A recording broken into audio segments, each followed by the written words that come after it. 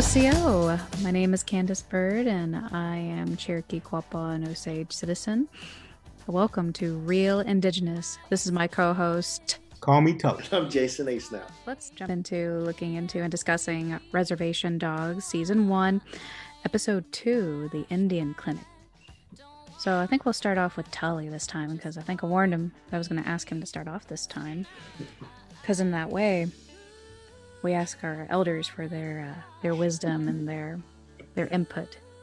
From the wise elders, son. You hear that? Good Lord, we're in trouble. To me, this was a remake of Sterling's short film, Goodnight, Irene. It's his first film, I believe. Is that correct? I think you're right. I saw it a long time ago, and I barely remember it. So, Goodnight, Irene is, again, it has Casey Camp Hornick in it, and also John Proudstar. And so they show up again in this piece. And to me, it's set in an Indian clinic, kind of the same thing. We see a lot of people waiting around, people holding their faces with blood on it. It begins with John Proudstar signing his name almost the same way that Barry comes in and signs his name, blood falls on the paper. It's basically the same shot. And so, but this guy had his hand bleeding because he's jabbing a nail in it. And so it has these two cats who sit beside Casey Camp, speaking of elders, and they're like being disrespectful. They're like, this one guy's all cussing around, acting crazy, talking about all the women he's gotten on with and all this shit. And this elder's like getting kind of upset about it. And she's speaking in Creek and kind of talking about them and under her breath in a way. And then they turn, oh, you speak Creek? And this guy was like, I'm learning to speak Creek. And he started trying to say some Creek words, but he says it incorrectly. And they laugh at him and all this stuff. And so anyways, it's kind of like the same thing. It's just people sitting in the Indian clinic. We see the clock as it's going over time. And, finally, Casey gets called up and she leaves. And over the time of the story, the men get to learn to respect the elder, and she teaches them some things. And as she's leaving, he's like, maybe I'll see you around. And she's like, I don't think so. NdN. We see her leg. She ain't got no leg. She's got the diabetes leg and all this stuff. And she goes down the hall. And that's how it ends. So to me, this was kind of like a remake of that short film. And so what I thought was interesting about it was that even like Barking Water also has an Indian clinic scene at the very beginning, if you guys remember Barking Water.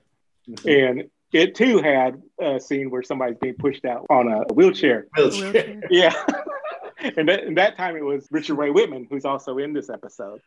And so to me, I felt like, we're like coming back, like almost this kind of thing of repeating this theme and story that Sterling seems to really want or really like.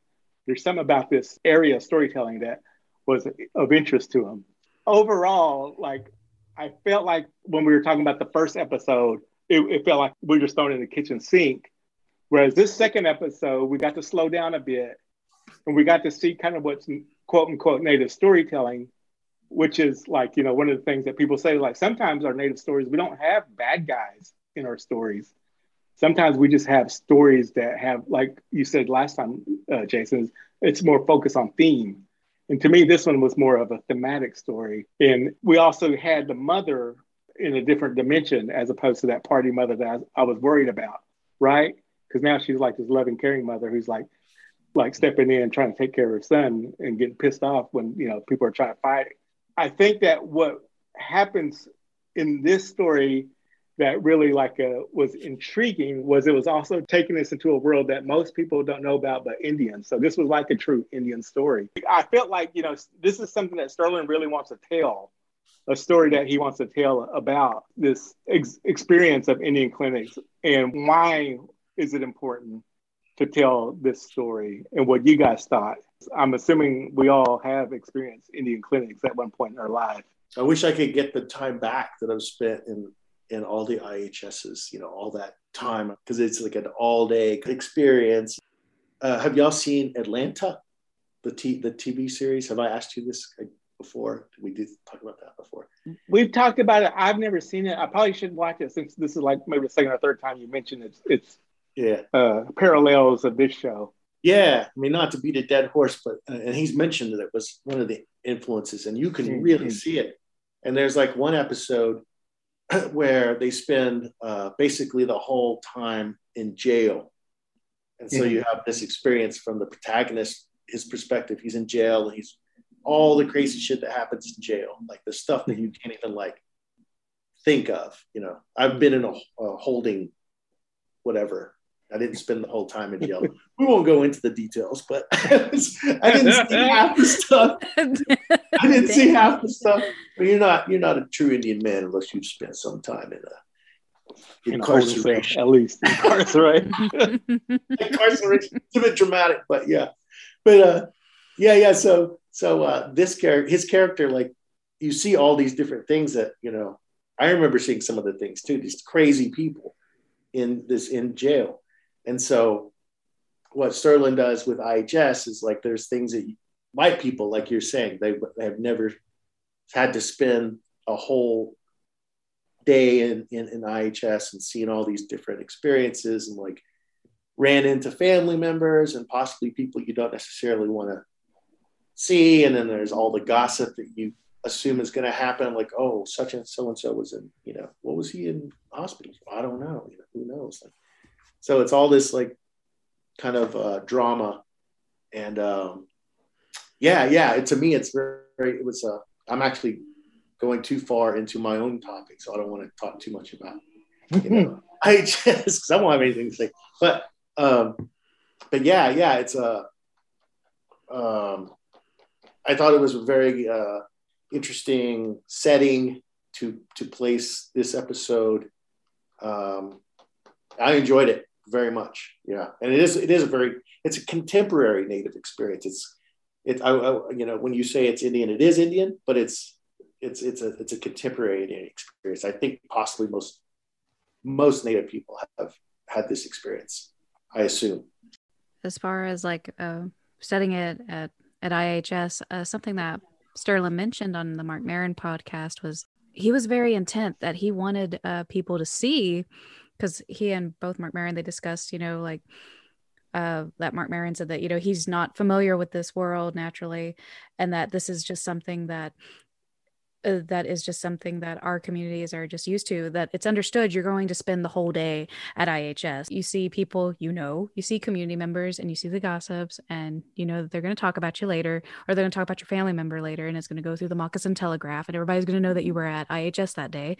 Sterling said that but a positive thing that he wanted to put, and I thought that this was cool too. Like, yeah, a lot of us have had adverse experiences at IHS, but he said that he wanted people to know, that non-native audiences, to see we have Indian clinics, and that we have those clinics, and especially specific to the Muskogee Creek people. What I think is very interesting about what they've done is their community, their clinics treat both Native and non-Native people, and so they've taken on a whole different enchilada with that, and with their IHS and their clinic facilities. Of course, I enjoy the little things that he puts in, like throwbacks to different inspirations, throwbacks to Fuss Fixico, who was a Creek cartoonist, back at the turn of the century, and he mentions it in the Cliff Nesteroff book.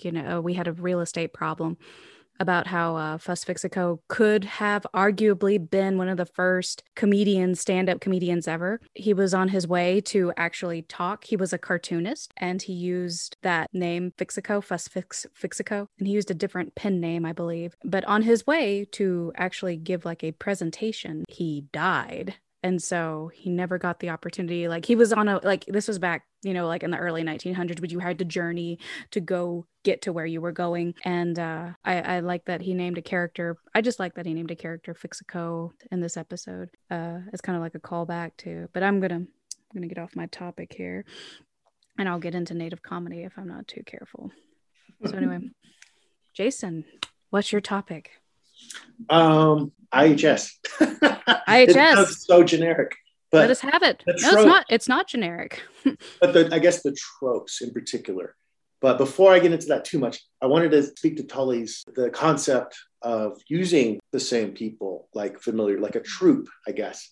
Yeah. And it's fascinating to me that, and I get it. I totally get using these same folks like Richard Ray and Casey Camp. And like I myself, when I'm doing work or I'm part of doing work, I tend to be used by, like I collaborate with Black Horse Low. I use Lydell Mitchell, and then like we all use each other not use, but we all like borrow, each other, our talents, because we know each other's work, and we trust each other, and we know each other's strength. It's interesting to me to see Sterling return to those people. Who's John Proudstar? That's another one that he'd worked with before, and it's the reason that I think we do that as artists is that we know these people, and they know us, and we trust these people, and they trust us.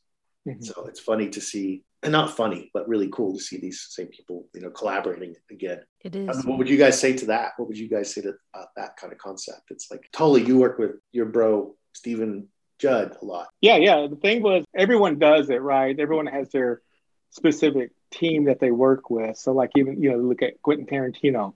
He's always going to have his same troop of people. Martin Scorsese, he has the same troop of people. Sometimes they even use your same cinematographers and your same editors, and it's because, they found a way in which they like to work with somebody. They have a language in which they can talk really fast, and what they call like a shorthand language. And it's really hard. It's really hard to find these people, right? Right. Like Wes Anderson, the brothers, I forget their names, they Wilson. The Wilson brothers, they went to college together, and they've been in his short films all the way up until now. So it's the same kind of story of like just having your group, and I know like what I did like was that like even in Bark and Water, I think all three of those actors are in Bark and Water. So you got Proudstar, you got Casey Camp Hornack, you got Richard Ray Whitman. And so that's why I felt like I made it into like, oh, this is the continuation of some of those storylines. Of course, Richard Ray spoiled a movie that's about 15 years old. But Richard Ray dies in that movie, so maybe this was his twin brother or something. And so, Candace, do you have any experiences like that where you work with people over? Oh yes, there's a group that I have, and we're in each other's. There's an unofficial Facebook message group, and we're always in the loop on each other's stuff. Whether someone has a project going on, and sometimes it'll light up and. And they'll be like, hey, I've got a project. Which one of you is available to do it? And they like to call on us, and I like to work with a lot of the same people because they call on me, and and I like to answer their call when I can. And if I have a project that I think one of them is good for, or a fellowship or whatever it is, I'm like, hey, there's this cool opportunity. Why don't you go apply for it? Or why don't you look into this grant or whatever it is? Yeah, look into it. And they do the same for me. So yeah, it's really cool to find a group like that. And I don't know exactly how it came together. I think it was my friend Kenny Ramos. He just kind of put us all in this group together. And he was like, he kind of started it. So I don't know if you all know my friend Kenny, but if you all don't, you all should, because he's an amazing actor. And if you all want a cool California native, he kind of brought our group together. And it's funny because the majority of it is women, actually. So he was able to just put this group together, and it's really cool because this group is very diverse, and it's really cool for me to hear other perspectives that I hadn't heard before on, on ways of making art, on just different topics and different issues, especially on the arts and Native country. I just thought it was an interesting topic to bring up because it seems like we all have those kinds of circles of people that we work with, like that we're comfortable with. No, I think that's what it is that there's this level of trust. Mm-hmm. Like we trust one another with their work. If they say, hey, I've got the script, I'm going to let you see it. Please keep it on the down low. Don't tell anybody yet. I know I'm not going to go out there and leak it all over, wherever and be like, hey, look what I'm working on. There's just this element of trust. That's what I like with this group. This group is with my group of people that we call on each other regularly. What I wanted to address about the IHS topic that I wanted to bring up was the tropes that I thought were funny. No one outside of Indian country would be aware of. There's the all day wait. There's the Jana. Forgive me, I can't. Yes, please. Meeting. I can't. I'm not going to try to do the last name. One day I'll learn that last name. She's like plays like that. The trope of the mean IHS lady. And there's the concept of you have to sign in and have your chart number and all that stuff. No matter what the deal is, you can't skip ahead. That doesn't matter like how bad things might be in theory. You got to wait your turn. And then there's Dr. Kang, who is that guy, you see them like these random white dudes. They're doing their doctor thing, and you know that they're only there for however amount of time that they have to be there so they can help pay their student loans or whatever, and then they're out to wherever they really want to be. They're just doing their time. You can kind of see in their eyes, they're kind of dead inside. I don't know. There's these tropes that occur. Can you guys think of any more that I haven't observed in this episode? Well, I mean, there were the cats who were selling stuff in the front. Yeah. You know, there's always somebody who's trying to sell some shit every once in a while. Sometimes they're walking around with their jewelry, trying to get you to buy something. Or even if they got fucking raffled for something, or sometimes it's your kids' candy that they're selling for the school.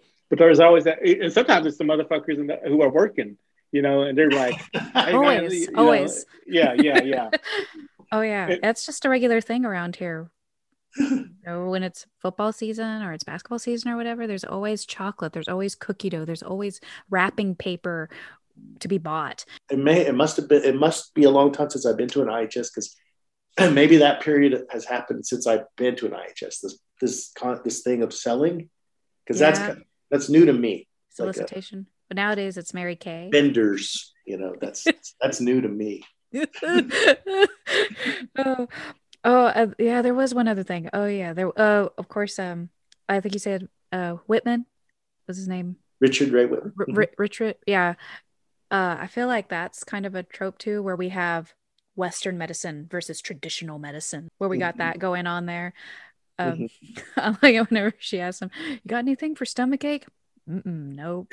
Nope, nothing for stomachache. I would have thought that would be a more common medicine, but it looks like he's got stuff for smudging. I didn't even look at his table.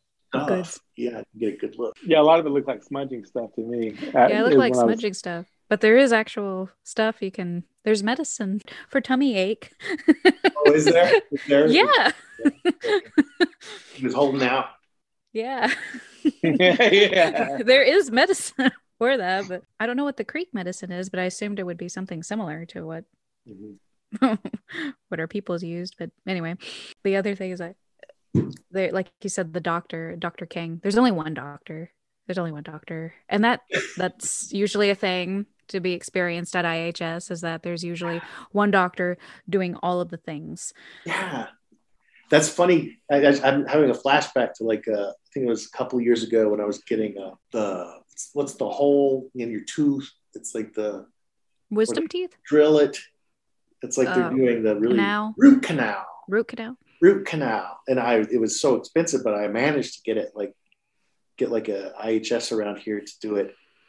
And so I was getting it done, but they put this big thing on my face, and I was like kind of, I don't know, I was going through like a weird period of like kind of freaking out because that thing was on my nose.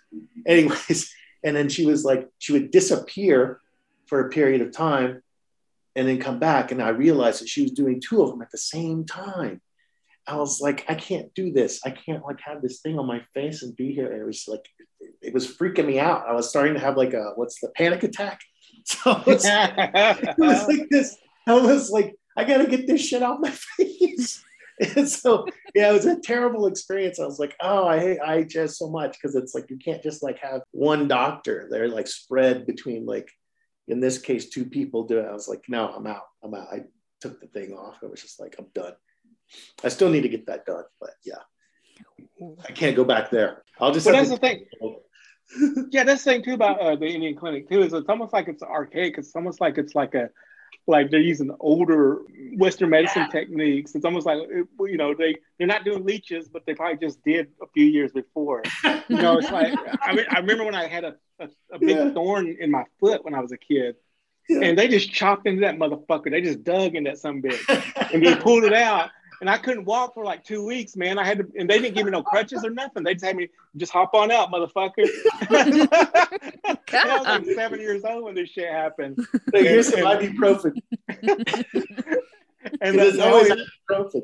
And then at those fucking dentists, man, they always say, no, don't go. They'll pull out the wrong tooth. You get all that kind of shit happening. I expect to get 10-year-old technology. I'm like, is this shit current? Are you giving me the most?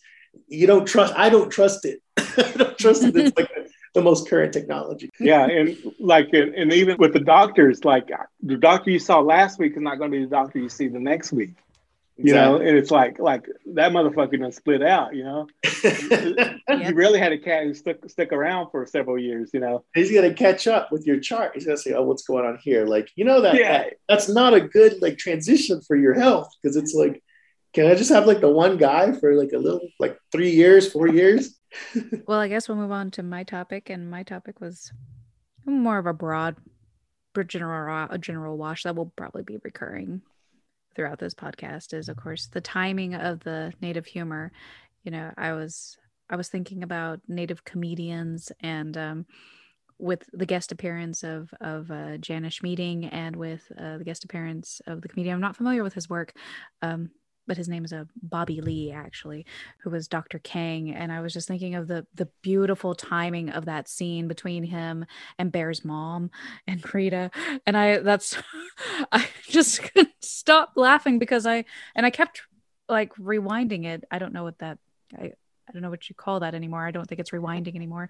But I kept shuffling back just because I was just marveling at his timing and how that situational comedy of sometimes that comedy can make me feel really awkward where you go from just a bad situation, you put your foot into it and you're just making it worse and worse and worse.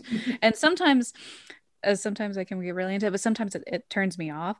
But the way that Bobby Lee did it was just wonderful and beautiful. And maybe it was because of also Rita's reactions, you know, where he's trying really hard to be like, oh, I would love to go hunting again soon. I love the meat of the deer, the back straps, and it's getting worse and he can't fix it. You know, there's just no going back. And he's like, just wanted to make sure you have everything you need. Yeah, because I love how normal she is in this episode too. Like you said, I think it's a different side of her, very different side of her. And we get to see a little bit of what her day to day is at work with. It starts out with Tribal Police. He's hitting on her. Then Dr. Kang, he's hitting on her. And she has to deal with that. And being the last one to know that her son got punched in the face. We have a lot of things going on there. But what do you think about some of the timings of native humor? Because I know that Sterling also remarked this in the podcast too, where he talked about how sometimes it's not always the joke setup. It's silences and it's timing and it's pauses. And I wondered if you guys noticed anything like that. Like when I love Jana's face when she's just like, hey, this girl with stomach pains has her selling meat pies. So what do you all think about the pauses and the silences that I kept laughing out loud? Yeah, I think again, like I said, it's that really it's subtle humor. What I've been saying, mundane humor, which is probably not the best way to describe it, but just really subtle like underpinning jokes, and a lot of times it's not like, oh no, Adam Sandler hilarious, but it's like these funny moments, like with the scene with Bobby Lee talking to the mother, when he's talking about hunting, and what made me laugh was like she's like saying, I like to hunt, I like to hunt, I like to fish. She says, I can hunt and I can fish. I don't, basically, I don't need you. I know what the fuck I'm doing. and so that part cracked me up, and like what does he say? Like, what does he say? He's like showing him what's the what. Yeah. And so there's those moments that are like that where it's to me, like I said, it's not really like laugh out loud, but if I was like in a crowd of audiences, I'm sure everybody be cracking up. And that's always the thing about Indians too. Like no matter how funny the show is or the movie is, if you're in a group of Indians, you're gonna have loud motherfuckers laughing, just cutting up because they just think everything's funny. It's like when you're sitting around even joking around, like even if it's just like cousin, he used to do Shut the Rap, and he would rap in Choctaw, and everybody would just be busting out laughing, and it's just like, but it was just like I didn't know half the shit he was saying, but just how he's doing it, and everyone laughing just makes it like almost like like contagious, The Kang scenes to me were like super hilarious, super sharp, the awkward side. I'm a big fan of like the awkwardness of scenes and letting them breathe, kind of like The Office. You know, that they do that a lot, where it just goes a beat or two longer than maybe necessary, but it's just so hilarious and like excruciating sometimes. But I think the genius of like the show can do with like each episode is like we can actually spend 27 some odd minutes in an IHS and devote that kind of like energy and like awkwardness and pauses and letting scenes breathe. Whereas before we would have to do like I say we, the collective we as Indigenous, you know, cinema or TV people that we watch that make movies, we'd have to put, in the past at least, like smoke signals. Again, I hate to pick on it, but it's like putting all these things into one movie, you know. Whereas now we can do the collective we could spend 27 minutes in an IHS and investigate all those different tropes and all those awkward pauses and move on to something else the next episode. So you don't have to like feel like you have to you could do that, but you could spread it out over eight episodes. So that's to me why this episode really succeeded, because in addition to the really good sharp writing and the funny, you know, acting and the pauses, we can devote that much time to one. I feel like that's a big success. I think my last observation would be like, of course, I love it whenever youth like to jump in and get their hands dirty and help make meat pies and all that. But I wouldn't buy a meat pie off of a kid that young. There's got to be an auntie or a grandma around. And also they're selling their meat pies for way too cheap. $3. Are you kidding? Like if your meat pie isn't $6 or $7 at the very least, I'm like, what kind of meat did you put in it? That's like just kind me. Of stomach pains. Yeah. Yeah. If it's not like hidden, like maybe I'm just used to the way Osages sell meat pies, and they're usually like hiding them, you know, like in an ice chest, you know, and like, you know, someone's going around with a meat pie, and so it's like grandma will be like, hey, you know, they're getting meat pies, so she'll hand me like $10-$20, like go get some meat pies. You can see them. They're selling those. And they have them in those thermal bags, or they have them in a purse, they have them in a bag. And you just kind of got to know to stop them. And that's actually become maybe a trope now, right? Because it's like, meat pie. I know Oklahoma Indian people know what meat pies are, but out here where I'm at in New Mexico, like Albuquerque specifically, that's not a thing. Really? Yeah, that's not there's not really like a lot of powwows out here too. Okay, well, that makes sense. Yeah, there's not really powwow culture. I mean, the biggest one in the world is here, but as far as like powwow itself, it's like there's not that culture. It's not big here. Whereas that's where I would see a lot of meat pie vendor kind of situations. Here, it's like a lot of like Pueblo foods and Navajo foods, which are really good also, but yes, different. Yeah. I wonder if it was more started in Oklahoma, more of an Oklahoma thing of the meat pie. It could. Because when you venture out, I'm gonna have to pay more attention next time I'm out in the world. if there's like, you know, meat pies being served and everything. Are they in Minnesota? Are they in North Dakota? You know, who out there is everyone likes to claim, you know, at least pan Indian kind of things, like Navajo people claim Navajo tacos. Yeah. And I say Indian taco just to be contrary. I'm like, no, it's like everyone. It's for diabetes is for everybody. This fried food and the clogged arteries. Yeah, it's for everybody. All of us. Sometimes I call them diabetes discs. Did you guys ever see that movie Smoke? It's a Paul Auster. Wang. To me, the scene where the kid's talking to the grandmother, and you know she's half blind, and she thinks it's her grandson, but it's the kid. Cheese. And Cheese, she thinks Cheese is her actual grandson, so he plays it. That made me think of that. Remember the Augie Wren story, the Augie Wren's Christmas story? Again, spoiling a movie that's like 30 years old. At the end of the movie, this Augie Wren, the guy who owns the smoke shop, gives this writer Paul a Christmas story because he's blocked about writing a Christmas story. I have a good Christmas story. Go buy me a drink and I'll tell it to you.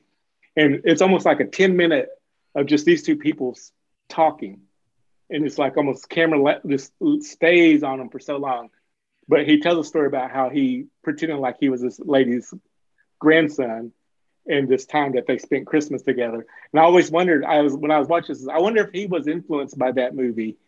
And it's a good moment too. You know, I mean, I like the moment, because at the end, you know, he's pushing her out. She's like, "I'm taking my grandma out for a walk," or whatever he says at the end. But I didn't know if you guys caught that or not. But Candace, you've not seen the movie, but you have, and maybe it's been a while since you've seen it. Yeah, it's been a while since I've seen it, but I have like a hot take, as they say. The sincere scenes like that, yeah. they I won't say they turn me off so much, is that it makes me really I like the subversive scenes. I like the ones with Dr. Kang, and I find myself like not being I don't feel like I'm being manipulated, but I almost do when I see scenes like the cheese thing with the grandmother, and it's like, oh, it's like this sweet scene that we're supposed to like. And I'm like, no, I don't want to see that. I want to see like more funny Dr. Kang. I want to see more awkwardness. I want to see more subversion. To me, I get like that when it ends with them too, right? He's taking her out in the, yeah. You know, and I know that cheese is a very popular character, and I know that people love, you know, sweet things. I don't like the sweet things though. It makes me long for like the awkwardness, the sharpness of the other scenes where, you know, that I'm just a jerk, I guess. I don't know. Well, maybe, I mean, the execution too, maybe, again, that thing that we talked about of how it doesn't land the way you want it to land. And so Candace, I think, seems like you have a different point of view of that scene. No? No, I don't know how I felt about that scene, actually. Like, I know it's our ending scene, and it ends with the Oklahoma sky. Looks like a storm's coming. But what I thought it was I thought it was a play, like going back to his, like, once again, a recurring character. I thought it was one of those things where they're busting out of the hospital. Like, I kind of took it as not subversive humor, but subversive in that I'm taking my not grandma out of IHS, and I'm not supposed to be doing it. And so I thought it was more, I think it was supposed to be a character building moment for Cheese and for his not grandma, because we see her again, I think. Oh, I won't spoil it. I think we see her again. You know, he says at the beginning he didn't have a grandma. So I don't know. I guess I'm kind of confused by it, I suppose. I don't know how it was supposed to land. I didn't think it was supposed to be funny, but I wasn't sure if that it was supposed to be sweet. I thought it was supposed to be edgy, because I thought it was a play on the trope of the feisty grandma or the feisty older woman trying to bust out of the hospital, because, you know, I'm a big fan of Frasier, and I just watched the episode where Roz is the angel of death. She goes and she visits all these people in the nursing home because she's got to do community service, and they all die on her except for this one feisty lady, you know, who reminds her of just to live life while it's still good, you know, and if it gets bad, you know, you're just gotta keep on living life, you know. And so that's kind of what I was reminded of, actually. And I know that's not, I don't think that's what Sterling was going for, but I think he likes to portray the feistiness of Indian women is what I thought it was. And I thought it was like this older grandma lady, because I'm wondering if she knows that Cheese is not her grandson. She's not fooled. She knows, but I'm busting out of the hospital. So that's what those are the questions, and those are the things that sit with me. Yeah. And the busting out of the hospital, again, is what happened in Barking Water at the beginning, remember? Yeah, and isn't that the same? That's not the same actress, is it? Yeah, same actress. It is the same actress. Yeah, but she busted the dude. Ray and this, she busted the guy out of the hospital. And our very first impression of her is, one, she busts him out of the hospital, and then she steals the gas. So I wondered if maybe it's a return to that too. Do we know who directed this episode? I thought it was Sydney, wasn't it? Yeah, it was Sydney. Yeah. So it's important for us to remember that, like, although Sterling is the showrunner, there's like, for this episode, there are probably at least 4 staff writers and a specific director who is not Sterling. So it's like, who's to say what energy and direction Sydney brought to this? You know, it's like she's working with not her script. And Sydney, we both know Sydney, me and Tully. She tends to do like kind of, would you say, conventional type movies and TV, or am I wrong there? Well, so her first movie is very deep and very super hardcore, personal. Very personal. Yeah. Drunktown's Finest. I don't know if you ever saw it, Candace. It's a good movie. After that, I believe she went on to direct television. Mm-hmm. So like Grey's Anatomy, Walking Dead. I don't know what other shows she's done. She was probably the first Indian to really do all that amazing work, like to get TV. And she's kind of very influenced by like pop culture stuff. Like she made I don't remember what the name of the film is, but a short film about a kid who makes a time machine because she watched Back to the Future. And so, her stuff is very, very like, seems very mainstream, and that's her wheelhouse, I guess, you know. But usually in television, I don't know how it is with this one. It's usually the head writers who have the control of what the story is and how it's directed. As a director, you're just making sure everything's moving, and they already have the way the style looks. They already have the way in which the show is to be shot, and you just kind of like fit within the editor. Strict editor. Yeah, strict paradigm of how that story is told. There's like a template pretty much set in place, I guess. Yeah. So I don't know how much input she had. But she was also a writer on set in as a staff writer too. Is that correct? I think she was in a few of those episodes. Yeah. Okay, and I'm not sure which one. Oh, sorry. I thought Sterling had written this episode. I'm sorry. He may have. I can't remember. I should have watched the credits all the way through. And I don't remember. Let me see. What's it called? Reservation Dogs? I'll look it up right now. It's NdN Clinic. The show that we're talking about, yes. Let's take a break for a commercial while I look this up. Like Tully Googles. So the end credits of the show say that it's Sterling Harjo is the writer. And IMDb says the writers were Sterling, Taika, and Sydney. Oh, for that one. Interesting. Okay. Yeah. And Tommy Pico and Bobby Wilson. Oh, so 5. Okay, so Bobby, yeah. And that's TV. That's TV shows. You know, most of the time it's probably everyone in that staff who writes the show, but the person who like is given like the assignment of that particular show is usually listed as the writer. So I don't know what exactly was the general makeup, but overall, like from our Jeff Harris teaching, is that everyone kind of sitting at the table is writing the show and giving notes and everything. But they're writing it. They're basically writing like on it, like we're doing right now. They're on a Zoom. Yeah. As the second season is happening, they're basically doing a Zoom during the day. So instead of a writer's room, it's a writer's Zoom. I don't know about the first episode. I don't know how they did the first season, but second season, they're basically like this. I guess the main thing, it was just like, though Sterling is the showrunner, he has employed 4 different directors for this season. And then there's 4 or 5 staff writers per show. So it's not completely him all the time. He's got like a collaboration of different people doing different things. So we may not want to assign certain aspects completely to him when there's like perhaps other influences going on. Any closing thoughts? I loved the episode. I was really glad that happened in the second episode. That show happened when I saw it. I'm glad I saw that. I was like, yes, this is going to be like, I'm going to enjoy the rest of this.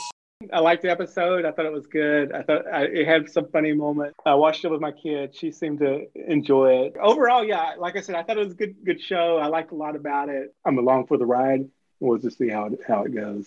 Oh, and the other thing too was Sydney was like talking about writing for this show and in the interviews, how like this is like, you know, she's finally given a chance to tell the stories that she wants to tell. Whereas in all these other these other TV shows, you know, she's following again this Western storytelling map, and now she's finally getting to tell the kind of stories that she's always wanted to tell in this kind of way. And it's a Disney show.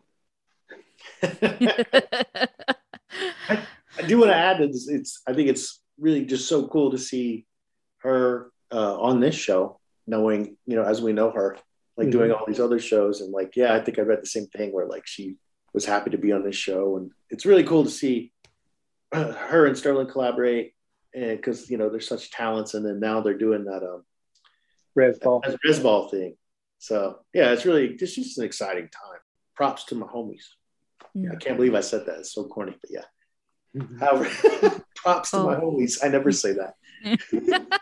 You did just now. I laughed again, like with the first episode. I had some trust issues that they broke through for me, and I knew I was like Tully said, I'm along for the ride, and that's I loved where the ride took me in episode 2, and it made me hungry for episode 3, and so next time we will be discussing episode 3. Hey, thanks for listening. We'll catch you next time. Same Indigenous time, same Indigenous channel. Remember, don't just keep it real. Keep it real Indigenous.